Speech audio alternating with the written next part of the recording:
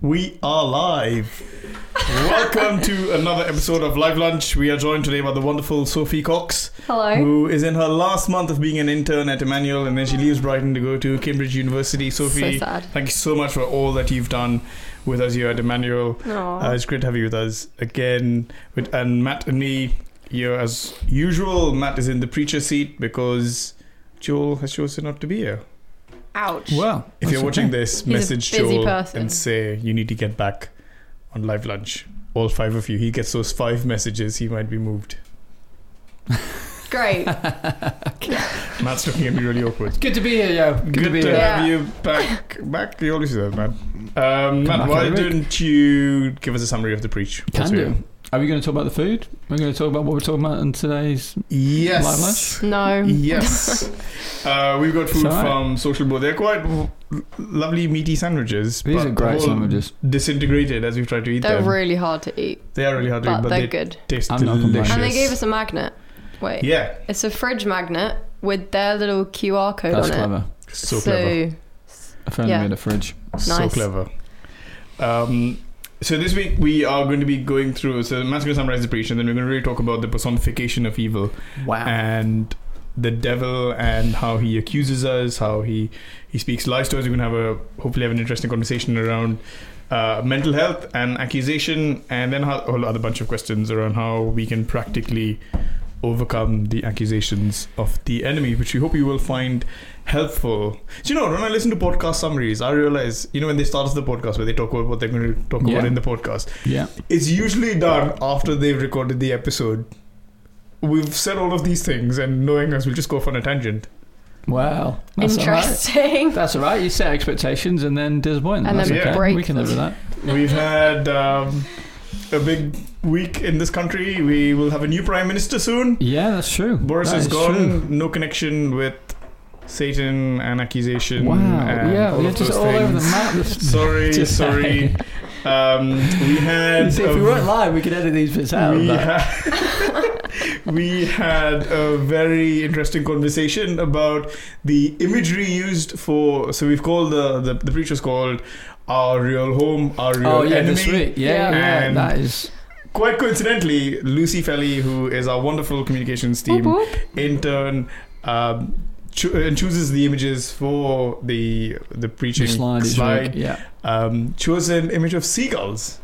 Yeah. And so we've had this conversation how seagulls are There our real is enemy here in hidden Brighton. For message in those who that. call Brighton their Yeah. home, Absolutely. Yeah. seagulls are the real enemy. And we've clocked that That is Matt's clever. had That is food clever. stolen from him multiple times. You live in this city long enough. Well, I've lived here Well, I have to for know. a significant amount of time, and I haven't had food You stolen obviously from don't me. eat outside enough. Yeah, well, sure. But yeah, once when I was a student on campus, seagull came over, I was eating my sandwich, none the wiser, and boom, I'd actually took a chunk out my finger. And then we go into conversation about the kind of disease that you can get. I know.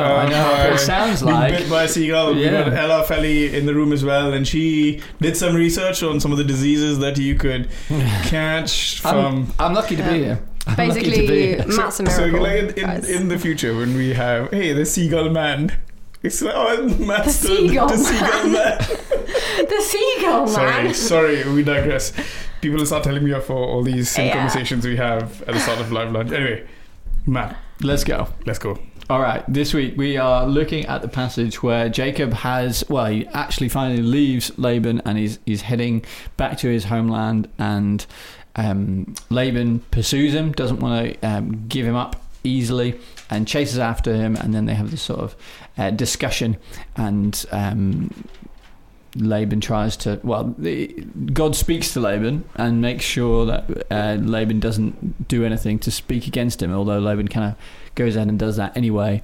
But Jacob is getting free, and it's a message about...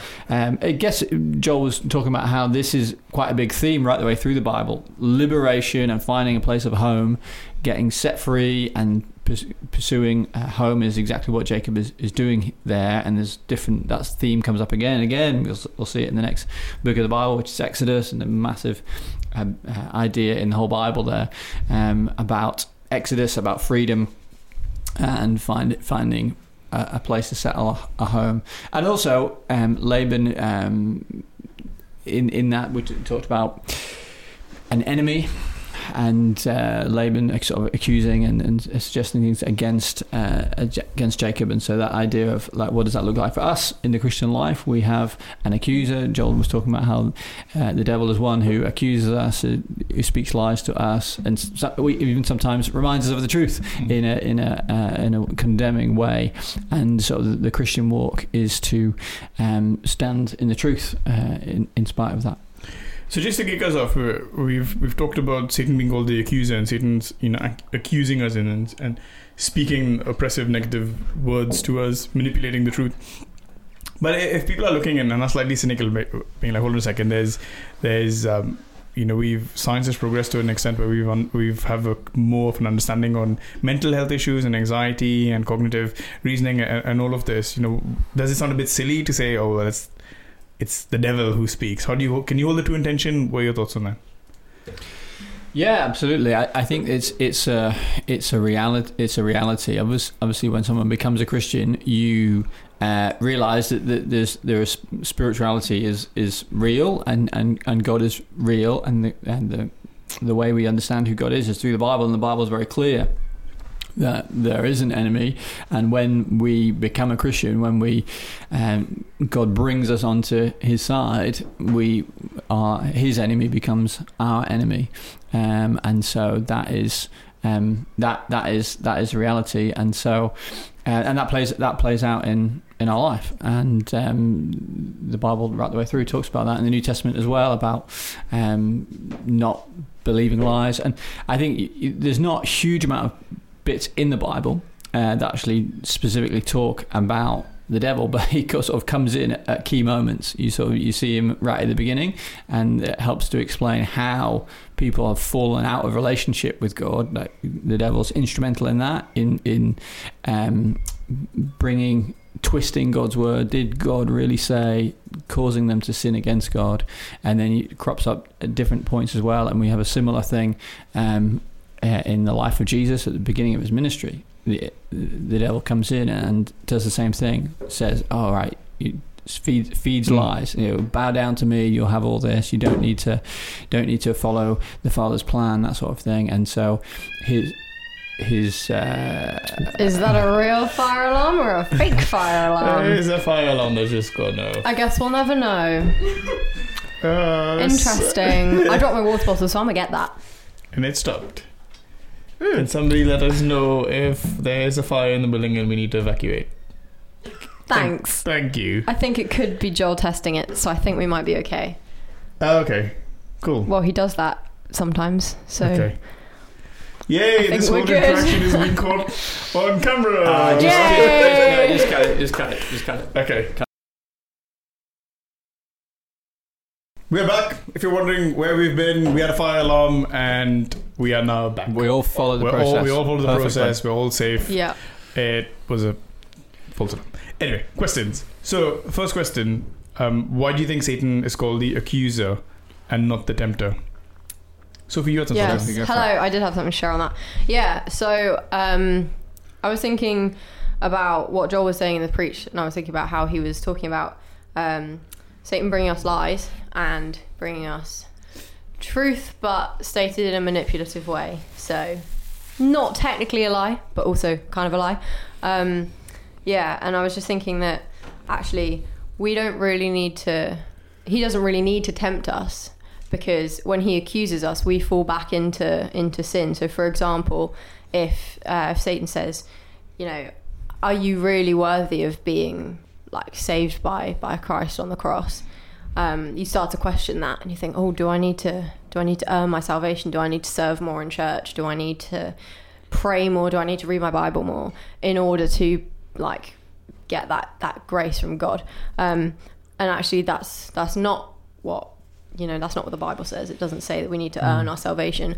Right. But then we start falling back into patterns of sin, like trying to do life on our own and not trusting in God to actually provide for us and give us all of his great goodness that he's promised us. So I was thinking really that's the reason that he's called the accuser rather than the tempter, because actually he doesn't necessarily need to tempt us every time. It's more of an accusation that he gives us, and then the lies themselves kind of take us back away from God. I think it speaks to as well the power or lack of power that the enemy has, because that actually Satan doesn't, for a Christian, Satan doesn't have any power over you. Can't make you do stuff, but I think through the lies and through words and through the accusations, it feels like if we follow that, if we yield to that, like Sophie's explaining, that causes us to, or we do things in response to that. But it's based on whether we believe that or not. I'm moving on to, I guess, the question that I have is, you kind of hear, so we've talked about Satan being an accuser, and I guess he does that by manipulating of the truth, by accusing, by kind of just negative, oppressive thoughts that you can have, which make you question your salvation, question your walk with God, take you away from your love for Jesus. What would you say to people who skeptical people who say, well, hold on a second, why are you personifying this as satanic or as evil when we've had study that's developed enough to understand that people struggle with mental health issues and anxiety and oppressive thoughts. We've understood science has taken us progressively forward in this direction. Yeah.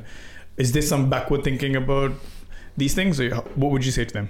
Yeah, I think you can, in one sense, fall off the horse from either side on this issue. I think I would say there's probably even Christians, who have undervalued or underplayed the spiritual aspect of even the Gospels. And you see the life of Jesus, and you see him speaking to different people afflicted, and it regularly talks about people who are like demon possessed or had a demon or that sort of thing, and Jesus casting them out and that sort of thing.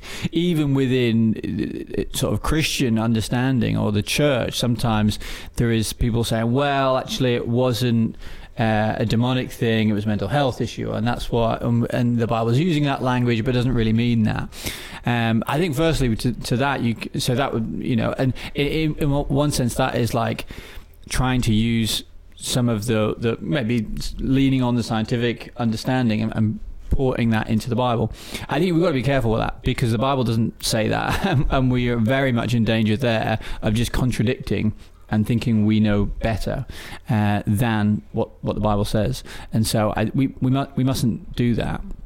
But that's not, on the other extreme, that's not to say, well, any advances in cognitive science and everything, understanding of how people work and that sort of thing, we don't want to dismiss that either, because that's helpful. Anything that helps us to understand how people work and how people function, that sort of thing, is going to help us, and I think help us pastorally as well. And so this does definitely come up in a pastoral context when people, when you're trying to sit with someone and work out what they're going through, and they're Christian and trying to work out what it looks like for them to follow Jesus, and they want to follow Jesus, but there's stuff that's going on in their head, like what part of that, if they're feeling anxious, if they're feeling they've got oppressive thoughts, if they're feeling they've got certain ways of thinking that are patterns of thinking that are destructive, and it's really it's like really tricky, like try even for them and for you as a pastor, working out, okay, which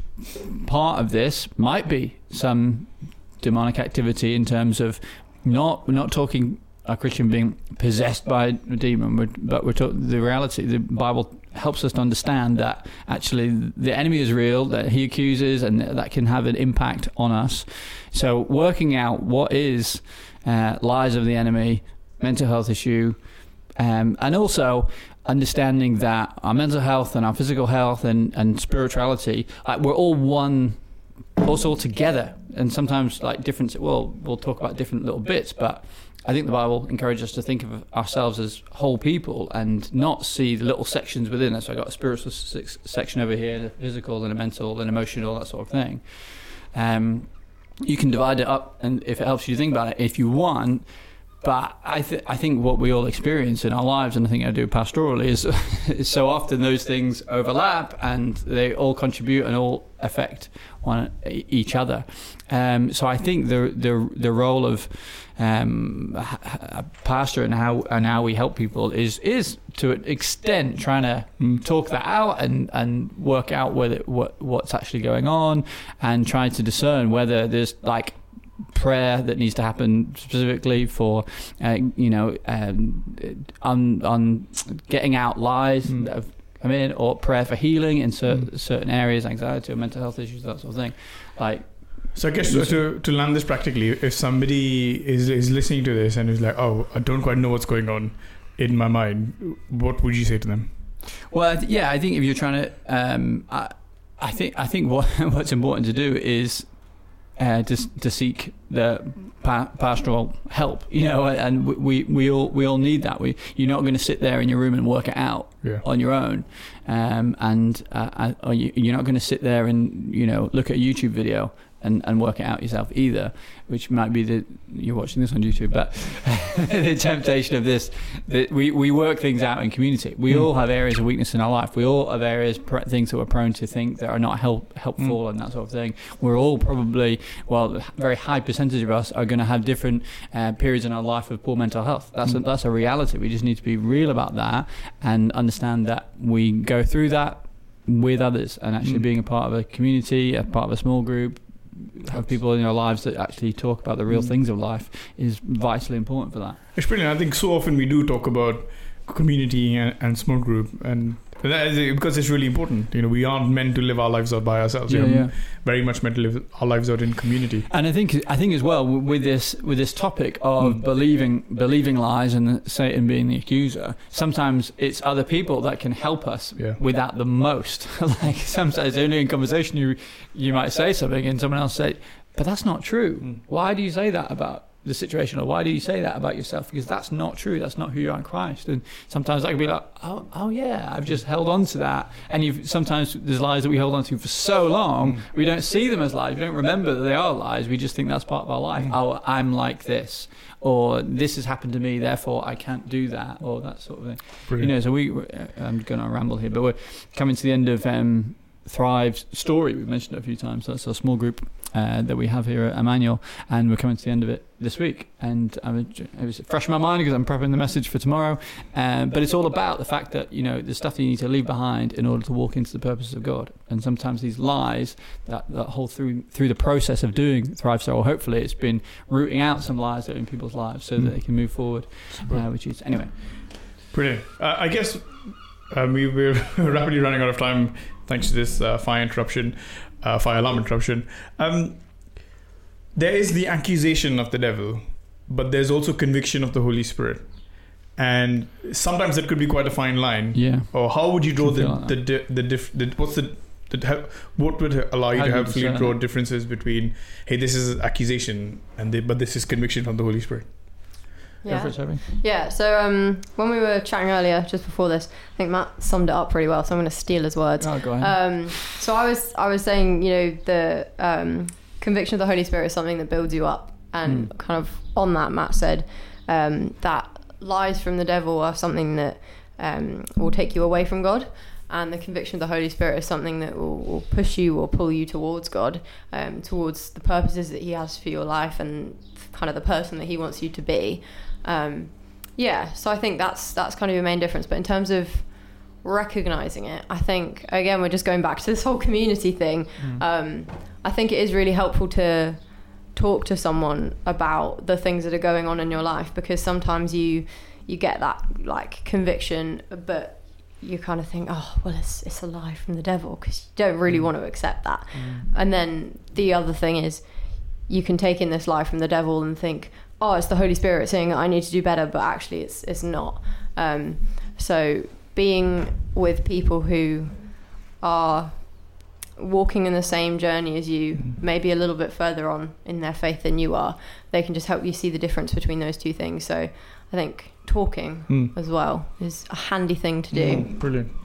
Last question before we draw this to a close. I think just to help people who are probably feeling like, I'm stuck in just this accusations of the devil. You had a story that you're sharing us. You won't name your friend. Yeah, I have a friend. I have some friends, guys. Surprise.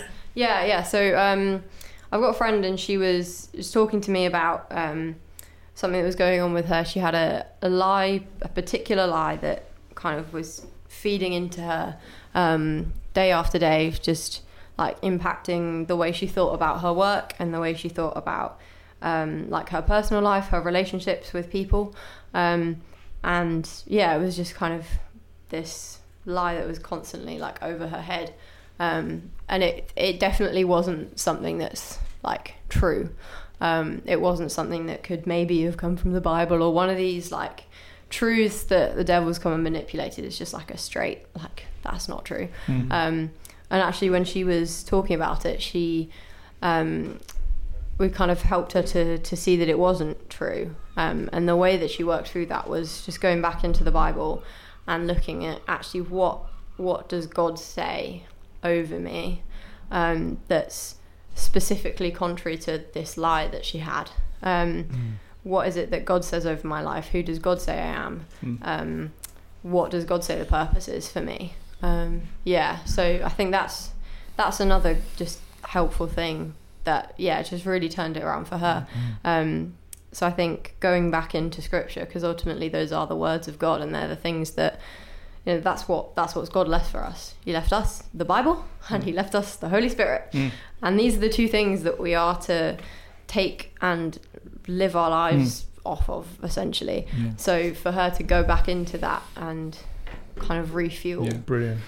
Super quickly, I think that's really, really important, because we like to think that we live in a sort of blank slate, and like we're just kind of neutral, and like, a lie comes along, I don't want to believe that, or something else comes along, I believe that. But actually you can't displace a lie unless you have a truth that's going to displace that.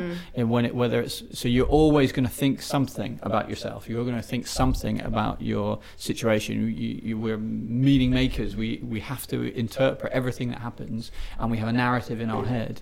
And the question is, what's informing that narrative? Is it the truth? Is it the truth of Scripture? Is it the truth of who we are, who God is, who we are in Him, etc.? Otherwise, it will be something else. Like, we talk about this, in terms of, I know it's like really spiritual to talk about the lies of the enemy and that sort of thing, but you can strip all that language away, and actually anyone, whether they say they're religious or not, they have certain beliefs, things they believe about themselves, about the world, about the way things should be, about their relationship with other people. And there's a narrative that's going on in your head. And they might not use any religious language about it, but in there'll be a mixture of things that are true, kind of true, not true, but we hold them, we have them.